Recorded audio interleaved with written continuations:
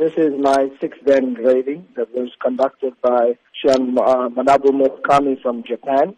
It was a physical test, so I had to go through a physical examination in keeping with the standards from SKI Japan. I passed that grading exam. The master had flown in from Japan, the chief instructor of the organization.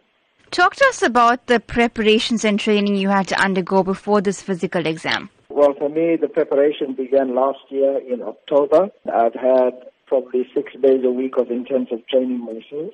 That was pretty much the preparation. But in the last 2 weeks, it's intensified because we had to undergo physical training sessions under the master from Japan twice a day for the last 2 weeks.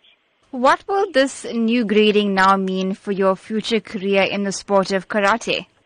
Well, basically, it's now given me a whole new outlook in terms of my ranking. I'm now regarded as a Shihan, which is master. So I've moved up from the title of sensei, which was up to fifth Dan. And basically now it would require me to study more intensively and do more research in terms of karate and my own development before I can attempt my seventh Dan grading, which will probably be in the next decade. How popular has the sport of karate become in South Africa, specifically for younger people wanting to take up the sport? It's a fantastically popular sport, and I think we have representation in every province. As far as KwaZulu-Natal is concerned, it's very popular in this province.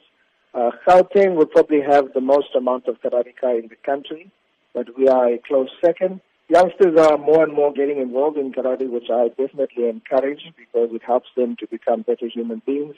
And it also creates the opportunity for them to use the infrastructure in place to gain provincial colors and national colors. And as you might not know or may know, that karate is now being included in the 2020 Olympics.